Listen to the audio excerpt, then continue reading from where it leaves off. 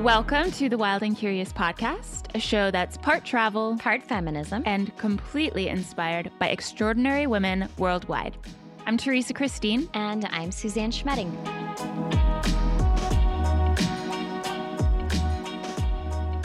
So today we're going to be talking about another woman from history. These are fun episodes, by the way. I'm so excited about this. They are fun. It's like preparing for your thesis. Yeah. And actually, now that you put it that way, it seems less fun. You're like, oh, actually, like, but we're going to make it fun. We're going to make it fun. But yeah, no, I think preparing for a thesis is hard work. And I did do a lot of research. And, you know, I think because the last history woman that we talked about, Nellie Bly, like we had an outside expert. We did. You are our expert. I'm the expert. Yeah. So it feels a little bit nerve-wracking, and I see now why I'm not a doctor. But also I'm happy to share the information that I now know about our person. And I think it's really cool because today working as a woman in science is very challenging. It is hard. It is. And back in the 1950s, it was even worse.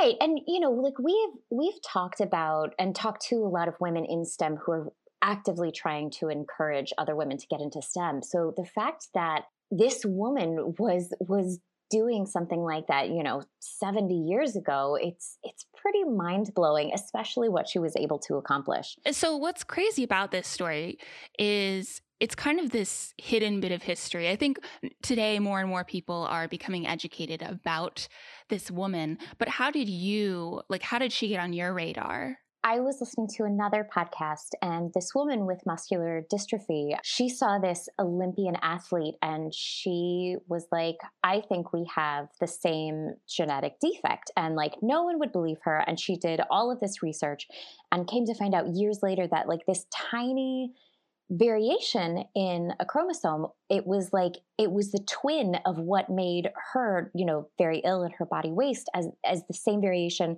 that made this other athlete like an Olympian. So I got really interested in the idea of DNA and like variations and that kind of thing. So I started doing research on women who work with DNA. And when I did that, this name kept popping up and it was just like, oh, there's this controversy. And, you know, me, I was just like, we love drama.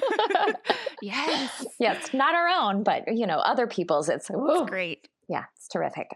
So I started doing more and more research. And then I don't know if you've heard, but there's a pandemic right now. Oh. Yeah. So I was just like, so what is that like? Like, how does that affect, you know, the things that are happening now? And so without really meaning to, I got kind of interested in this woman. And then I pitched it to you and you were like, yeah, let's do it. Yeah, we have to. Yeah. So today we're going to be talking all about Rosalind Franklin, Yay. a chemist and X-ray crystallographer whose work was central to understanding the molecular structure of DNA.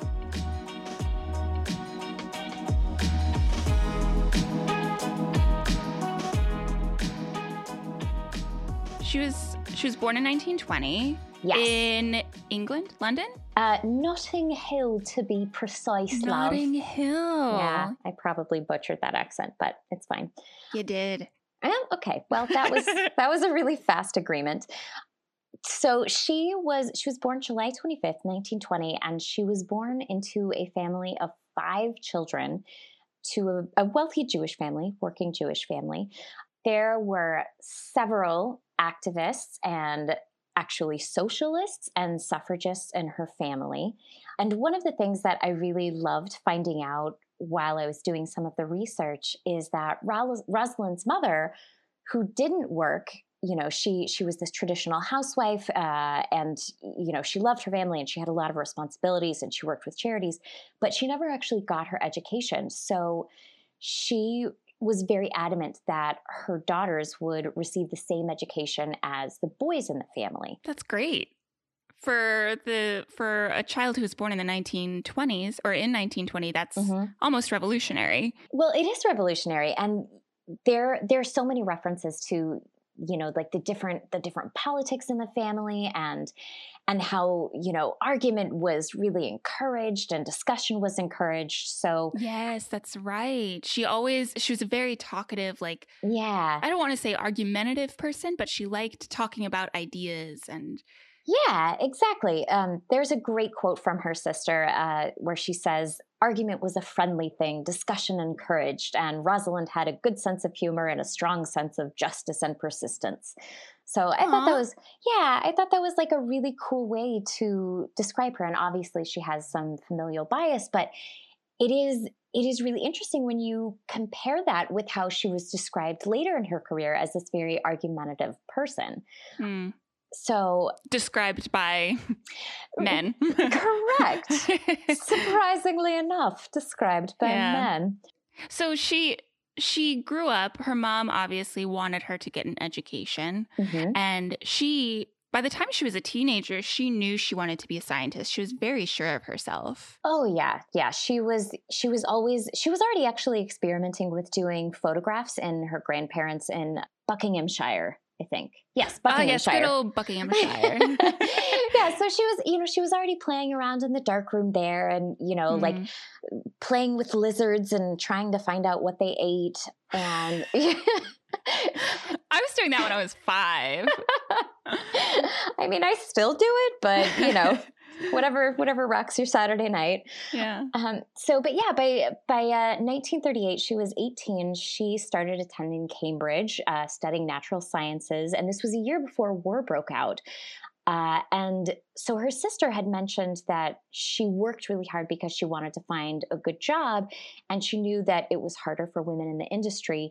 But she also never really thought of herself as changing that stereotype. She just wanted to do the best possible work within that framework of like, oh, it's really hard for women. Yeah, she was just focused on doing good work. So in 1942, after she, finished, got her A levels in Cambridge, she began working for the British Coal Utilization Research Association on the porosity of coal. What is porosity? I'm so glad you asked, Teresa.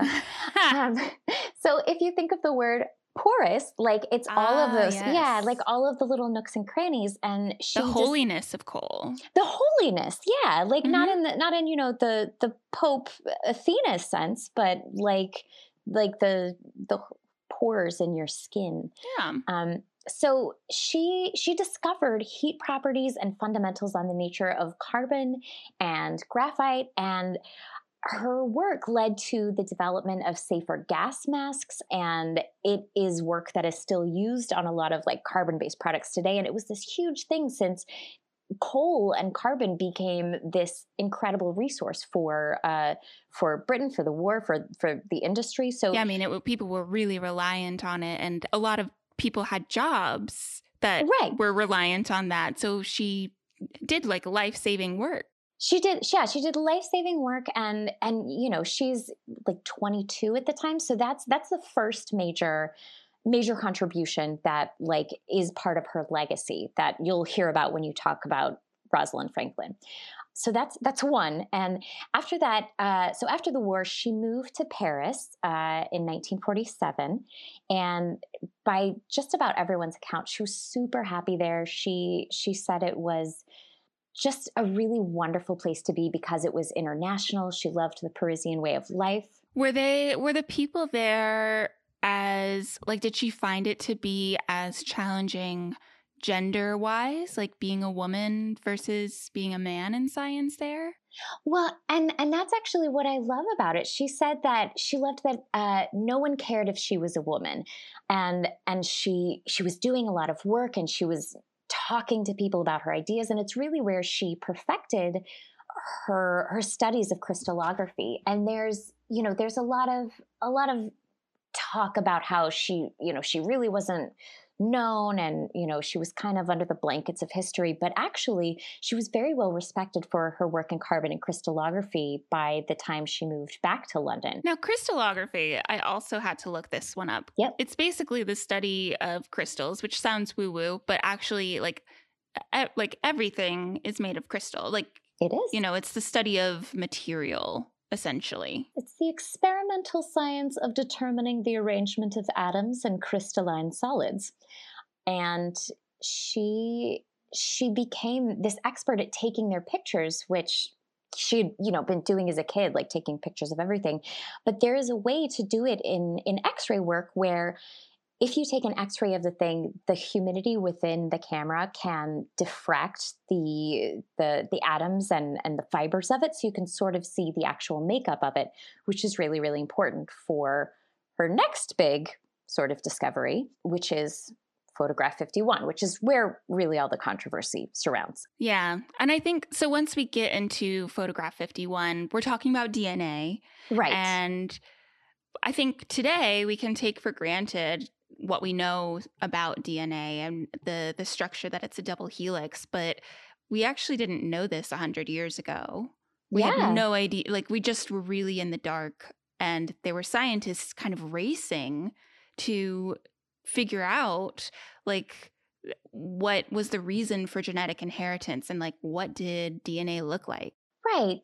So there was a scientist by the name of Pauling, and he was on track to become this person to find the structure of DNA, because although scientists knew that that genetics were inherited, they couldn't really figure out how or why. So a lot of scientists sort of at the same time began working on this quote unquote race. So she got a letter from John Randall from King's College in Cambridge to come to work with Morris Wilkins. And this is where it gets into like the drama soap opera stuff. I'm ready. I've got my popcorn. I've got my soda. Yes. So she, according to her and according to her family, she got this letter saying that she was going to be in charge of the lab. She was going to have all of her, research assistants and doctoral students, and Morris Wilkins, or Dr. Wilkins, was going to be on her team. She gets there.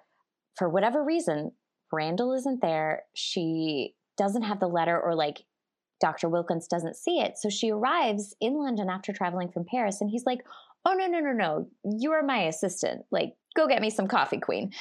And she's like, except no queen. There would be no respect there. No. I mean, but he did call her Miss. He said Miss Franklin instead of doctor, just like all of these little ways to slight her. And yeah, and she's like, "Yo, I'm a doctor, and and also I was invited to come here."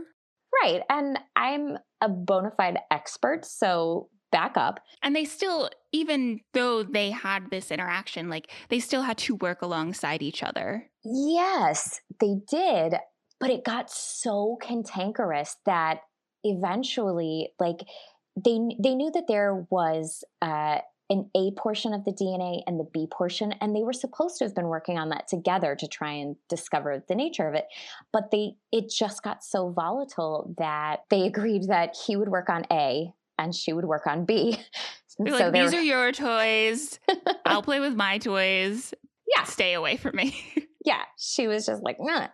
So she didn't have any equipment, so she had to build her own X-ray equipment to start the study of DNA. Wow. I know.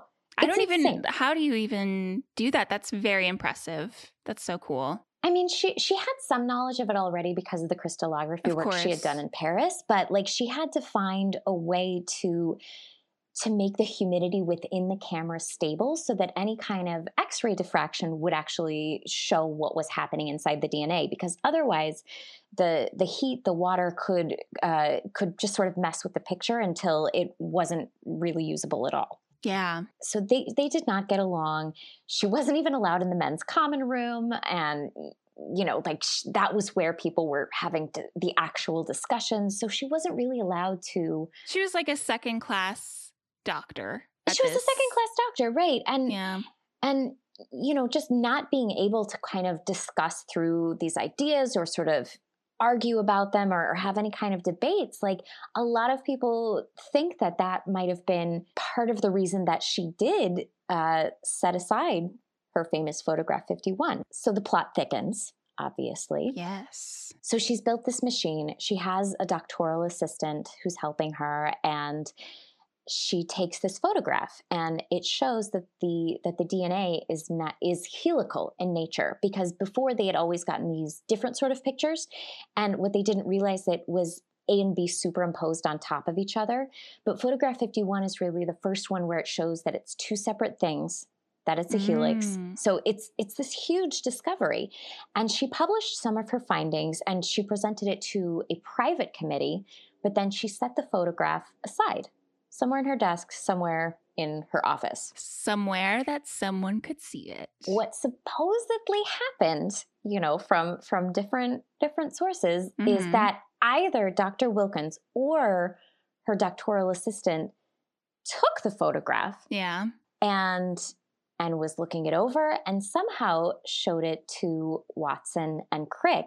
Now, Watson and Crick were two other scientists who were in this race to discover the design of DNA. Yes. So they're working at a different college, and Dr. Wilkins is friends with them, and he goes and he shows them. Convenient. Very convenient. So somehow they see the photograph, and they are already sort of working on a model, like low key, and they've just gone ahead without their total proofs. And Rosalind Franklin was very notorious for like not publishing anything until she had like proof. And Watson and Crick were much more like, let's go ahead, we've got penises. And yeah, because why not? So they saw this photograph, they built the model, they published the paper, and along with Dr. Morris M. Wilkins, they win the Nobel Prize. So they basically, it's presumed, we can't prove who took the photo, or do we? I'm just confused. Like, do we know that someone took the photo, or is it like we're just sort of guessing? Oh, okay. We don't know. Yeah. So it's presumed that somehow that photo got into the hands of Watson and Crick, and that was able to kind of solidify the ideas and thoughts that they had already, right? It's presumed, but like they've definitely referenced seeing photograph 51, and now it's very, very clear that like hers was the only work that was doing the kind of clarity and detail needed to make that jump to be able to build that model. Gotcha. So they definitely saw it. She definitely had published a paper, but shown it to a private committee. Mm-hmm. The real idea is whether or not the assistant took it to Dr. Wilkins, and then he took it to them, or Dr. Wilkins did it himself. Yeah. So either way, that's a pretty crappy situation for Rosalind. It is. Because this paper gets published, and Watson and Crick essentially get the credit. Well, and to be totally fair, they had been working on a lot of the DNA structure. Like, they were already doing their research. They had a really clear idea. They couldn't like, it was the last piece of the puzzle. Yeah. Yes, absolutely. They had done a lot of work as well. Right. But the kind of final Jenga block that they needed was that. Exactly. So a bit of the controversy has to do with, she did publish some of her findings, and, she set the photograph aside, and like it is taxpayer money that was, funding the research, and like no science should be hidden. It's like the code of scientists to share all their research. So it is very, very important thing. So it's a good thing that, that the mystery kind of started to get solved there, but it's just the way that they went about it. And then the fact that they get the Nobel Peace Prize and don't recognize her. Yeah. Yeah, I know. That's the thing that I think people are, especially now, retroactively looking back, and they're like, that's messed up. Yeah. No, it's super duper messed up. So one thing I wanted to ask you in all of your research for this, how did we come to discover that photograph 51 was stolen? And like what was that? How did we come to find out, oh, actually Rosalind did a lot of work for this? Well, I don't want to say stolen, just because we don't. That photograph 51 was borrowed. Used. It was used in the research. Okay. Very diplomatic of you. Thank you. But how did we like come to that discovery? James Watson wrote a book, and he wrote all about, kind of the drama and trials and tribulations of finding it. Mm-hmm. And that was really where she started to get some notoriety, that she had taken this photograph, and that's where he really, the only place that he really credits her, but he credits her in such a disparaging way. How? Oh my gosh. I pulled this to tell you. To just fire me up. yeah. It was just like, let's see what Teresa wants to do on Tuesday. So he writes, I suspect that in the beginning, Morris had hoped that Rosie would calm down, yet mere inspection suggested that she would not easily bend. Gross already. Mm-hmm. By choice, she did not emphasize her feminine qualities. Though her features were strong, she was not unattractive and might have been quite stunning had she taken a mild interest in clothes. And, so he goes on. I wish you could see my face right now. I wish everybody in the world could see my face. Like, yeah. Mm-mm. And so like and there's more where he just goes on and on about her appearance. And it should also be noted that the book that Watson released that includes this information came out 10 years after she died. Mm-hmm. So it's just kind of like there's this dead woman who did a lot of research that has helped you get the Nobel Peace Prize.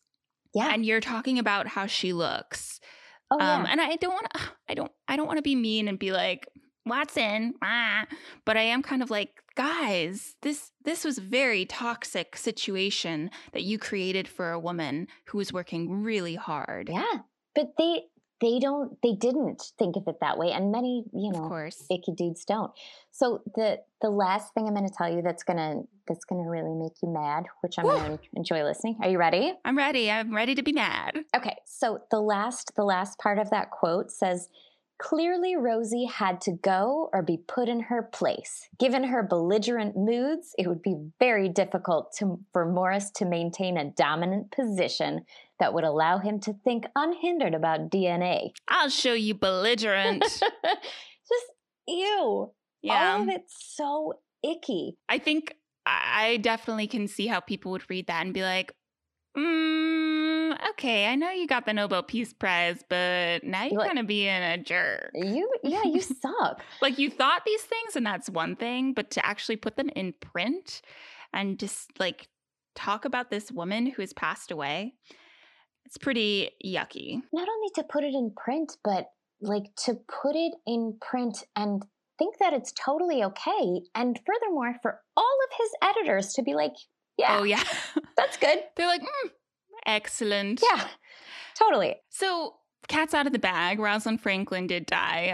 I'm sorry to have kind of jumped the timeline there when we were talking about the book. That wasn't part of my research. But I guess aside from the fact that she basically figured out what DNA looks like, and she took photograph 51, which is like the most famous photo of DNA. How has she changed science? How has she changed history? By all accounts, she was a little bit miffed, but then she was kind of like, well, they did the work, so good on them. And then she just kind of moved on, which I think is so badass. Classy. Yeah, super classy. And yeah. So after 2 years, she left to go to Birkbeck College, and she worked on what's called tobacco mosaic virus. This virus, it's a very heat-resistant virus. That it was destroying a lot of plants, and scientists couldn't figure it out. So she applied her crystallography techniques to this and discovered an entirely new structure of virus. What an amazing woman! Yeah, super amazing. And so her contributions to this led directly to the eradication of it. She was also starting to work on the polio virus before she passed away. And so she starts to work on this virus structure on plants, and then she moves on to animals. So she continued to publish and work all the way up through her death in 1956. And the fact that she contributed a huge knowledge of not only carbon, but DNA, but virus structures, like these three major scientific findings in three completely different fields, all by age 37, which she's a badass. So intelligent and so dedicated, and especially in a space where like men are treating you in that way, where people who are your colleagues are treating you in that way. The fact that she persevered and was able to accomplish all of that is so incredibly admirable. Yeah. And there's also an institute or something that is set up in her name. Yeah, there are a couple actually. Okay. Yeah, so in 2004, the Rosalind Franklin Medical University became the first medical institution in the U.S. to honor a female scientist with a namesake. And the Rosalind Franklin Institute in England is dedicated to transforming life science through interdisciplinary research and technology development. And they are actually working on the COVID-19 nanomolecule spike. And they've gotten to the point where they have found like a little nanomolecule that basically makes it impossible for that outer spike molecule to attach. And this is, yeah. So like they've published their findings, they're waiting for peer review. But like this is all due to this idea of doing interdisciplinary research that she started, or maybe not started, but like she did a really great job. She was dedicated to, yeah. Yeah, like I think one of the things that like ultimately stands out as her legacy in everything that I've researched is, yes, she faced these hardships, and yes, she had, a lot of controversy in her life, but at the end of the day, all she really cared about, she wanted to do good work. She wanted to make sure it was accurate, it was honest, it was, done in the best possible way. And she had so much integrity about it. If you'd like to learn more about Rosalind Franklin, we've got some great resources for you in the show notes, including a book written by her sister and a play about Rosalind's life.